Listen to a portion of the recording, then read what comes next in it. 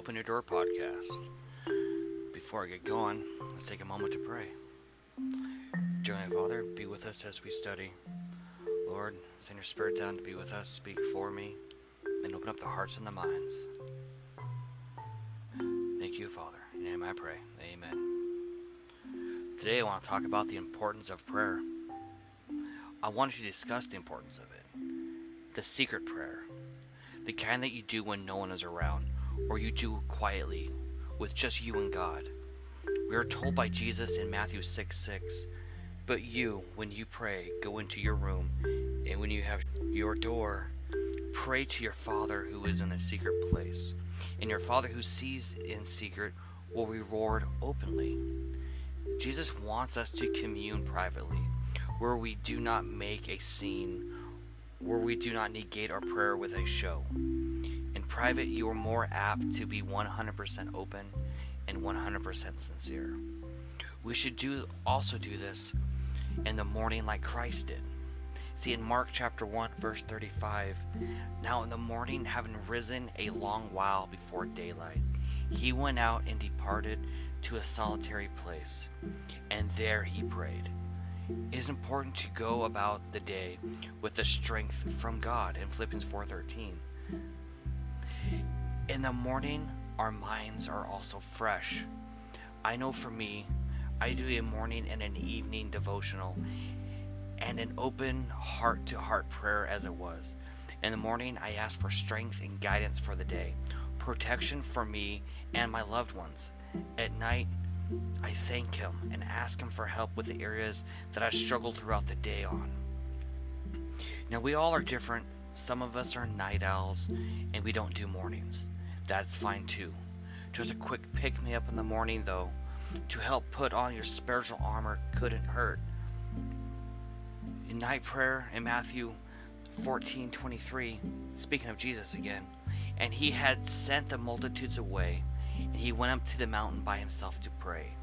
Now when the evening came, he was alone there." I do not want to sound like I'm saying only pray 2 times a day, because I'm not. We read in Psalms we should pray more often. Psalms 55:17, "Evening and morning and at noon I will pray and cry aloud, and he shall hear my voice."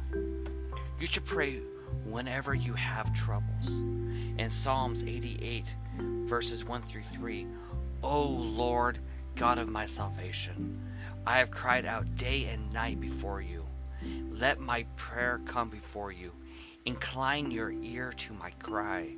For my soul is full of troubles, and my life draws near to the grave." You should pray when you feel torn and depressed, feeling anguish, filled with anxiety. In 1 Thessalonians chapter 5, verse 17 and 18, "Pray without ceasing. In everything give thanks, for this is the will of God in Christ Jesus for you." It is a privilege and an honor as a Christian to believe that our prayers are being answered. We read in Job chapter 22, verses 27 and 28, "You will make your prayer to him, and he will hear you, and you will pay your prayer your vows. You will also declare a thing, and it will be established for you. So light will shine on your ways." We are told to declare a thing, or a case, or a problem. Give your burdens up. In Isaiah chapter 41, verse 21, "Present your case, says the Lord. Bring forth your strong reasons, says the King of Jacob." So when we pray, we are also present our case and talk to Him about what is troubling us, our infirmities, our trespasses. Isaiah 43:26, "Put me in remembrance. Let us contend together. State your case that you may be acquitted." Now I know that some people just don't know how to pray, or rather they feel like they don't know what to say or how to do it. That is totally fine. It's totally understandable. If you hear me saying these words, know that you're not alone. In fact, in Luke chapter 11, verse 1, "Now it came to pass, as he was praying in a certain place, when he ceased, One of his disciples said to him, "Lord, teach us to pray, as John also taught his disciples." See, it's totally understandable if you are not sure or you have doubts how to pray. Feel free to ask Jesus to teach you, as his disciples did. In verse 2 and through 4, he gives a model prayer. He goes, "When you pray, say, 'Our Father in heaven, hallowed be your name. Your kingdom come. Your will be done on earth as it is in heaven. Give us day by day our daily bread, and forgive us our sins. We also forgive everyone who is indebted to us. And do not lead us into temptation, but to deliver us from the evil one." See, in addition to this model, we're told that the Holy Spirit will give you a lending hand in Romans chapter 8, verses 26 and 27. Like the Spirit also helps in our weaknesses, for we do not know what we should pray for as we ought to pray. But the Spirit himself makes intercession for us with groanings which cannot be uttered. Now he who searches the hearts knows what the mind of the Spirit is, because he makes intercession for the saints according to the will of God. You have to admit, that's amazing. Essentially, he is taking our prayer of a broken and contrite heart and presenting them in an acceptable form to God. In Amos chapter 5, verse 4, we are told, "For thus says the Lord of the house of Israel, seek me and live." This verse is straightforward. We should now acquaint ourselves with God by proving his promises. Angels record every prayer that is earnest and sincere. We should rather dispense with selfish gratifications than neglect communion with God. That the deepest poverty, the greatest self-denial with his approval, is better than riches, honors, and ease and friendship without it. We must take time to pray. If we allow our minds to be absorbed by worldly interests, the Lord may give us time by removing us from the idols of gold, idols of the houses, and our fertile lands. We are also instructed in Philippians chapter 4, verse 6. "Be anxious for nothing, but in everything by prayer and supplication with thanksgiving, let your requests be made known to God."